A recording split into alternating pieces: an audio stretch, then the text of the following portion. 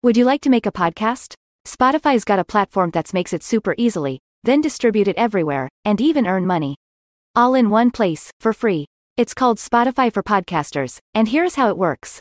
Spotify for Podcasters lets you record and edit right from your phone or computer, so no matter what your setup is like, you can start creating today.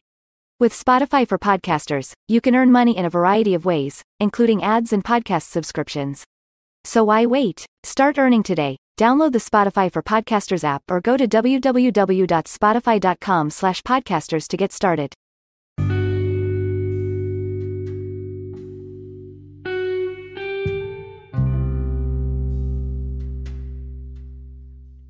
Hello.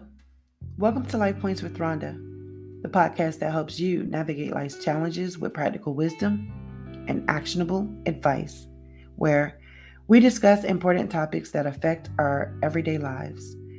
This is a special episode for Trey. Many of you know that I deal with clients on a daily, consistent basis, and his situation really deeply concerned me. So let's talk about it. Today, I'll be speaking to the collective, and our topic for today is when you are underappreciated in the workplace. Now, I know that your time is valuable, so let's get started. Okay? We know that the workplace can be a tough place to navigate. You work hard, put in long hours, and strive to be the best you can be. But what happens when you feel like all of your hard work goes unnoticed and unappreciated? Well, the truth is, feeling underappreciated at work can be a blow to your confidence and your self-esteem.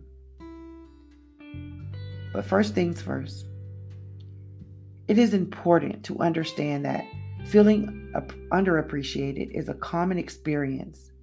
You are not alone in this. Many people, men and women alike, feel undervalued in their jobs. But why does this happen? Well, here are a few reasons. Number one, lack of feedback. Many employers don't take time to give feedback to their employees on a regular basis, and this can leave you feeling like you don't know how you're doing or like your efforts are going unnoticed. Number two, comparison to others. If you work in a competitive environment, it can be easy to feel like you're not measuring up to your colleagues, and this can be particularly frustrating if you feel like you're putting in more effort than they are. Number three, misaligned expectations. Sometimes we have different expectations of our jobs than our employers do. If you're not clear on what your employer expects of you, it can be hard to feel like you're not meeting those expectations. So, what can you do if you're feeling underappreciated at work? Well, here are a few tips. Number one, ask for feedback. Don't be afraid to ask your employer for feedback on your performance. This can be a great way to get a sense of where you stand and what you can do to improve. Number two, be clear on expectations. Make sure that you understand what your employer expects of you. And if you're not sure, you be sure to ask for clarification. Number three, celebrate your wins. Don't wait for your employer to pat you on the back. When you accomplish something great, take a moment to celebrate it yourself. Number four, focus on your strengths. If you're feeling down about your performance, take some time to reflect on your strengths. What are you really good at? And how can you use those strengths to make a bigger impact on your job? Number five, Find a mentor. Sometimes it can be helpful to have someone to talk to about your career. Consider finding a mentor who can offer advice and support. That's exactly what Trey did. Remember, feeling underappreciated is a normal experience, but that doesn't mean that you have to let it get you down.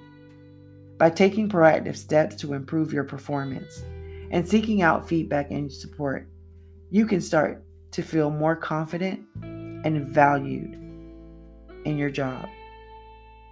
But on the other hand, and in Trey's case, it is also possible that your supervisor may be jealous, petty, immature, or just unprofessional.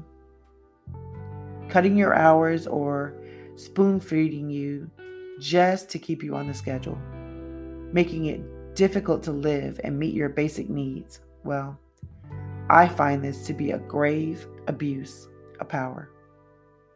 In this case, it may be helpful to speak with a human resources representative or another trusted colleague who can offer advice and support. If this is not available, then it may be time to seek other employment. Remember, you deserve to be treated with respect and to feel valued in your job.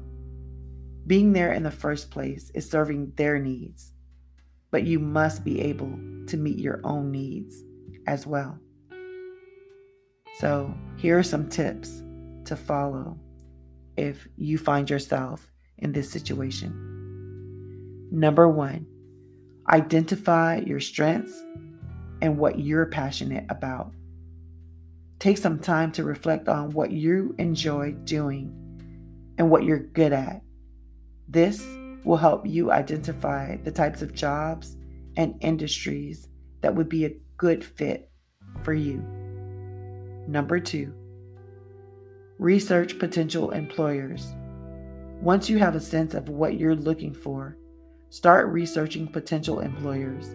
Look for companies that align with your values and offer the type of work you're interested in. Number 3, network. Networking can be a powerful tool for finding job opportunities. Attend industry events, connect with professionals on LinkedIn, and reach out to your personal and professional networks to see if they know of any job openings. Number 4, be open to opportunities. Keep an open mind when it comes to job opportunities. You may find that a job you hadn't considered before ends up being the perfect fit for you. Number 5, be confident in your abilities. When you're applying for jobs and interviewing, be confident in your abilities and what you have to offer. Remember that you bring unique skills and experiences to the table, and that's valuable to potential employers.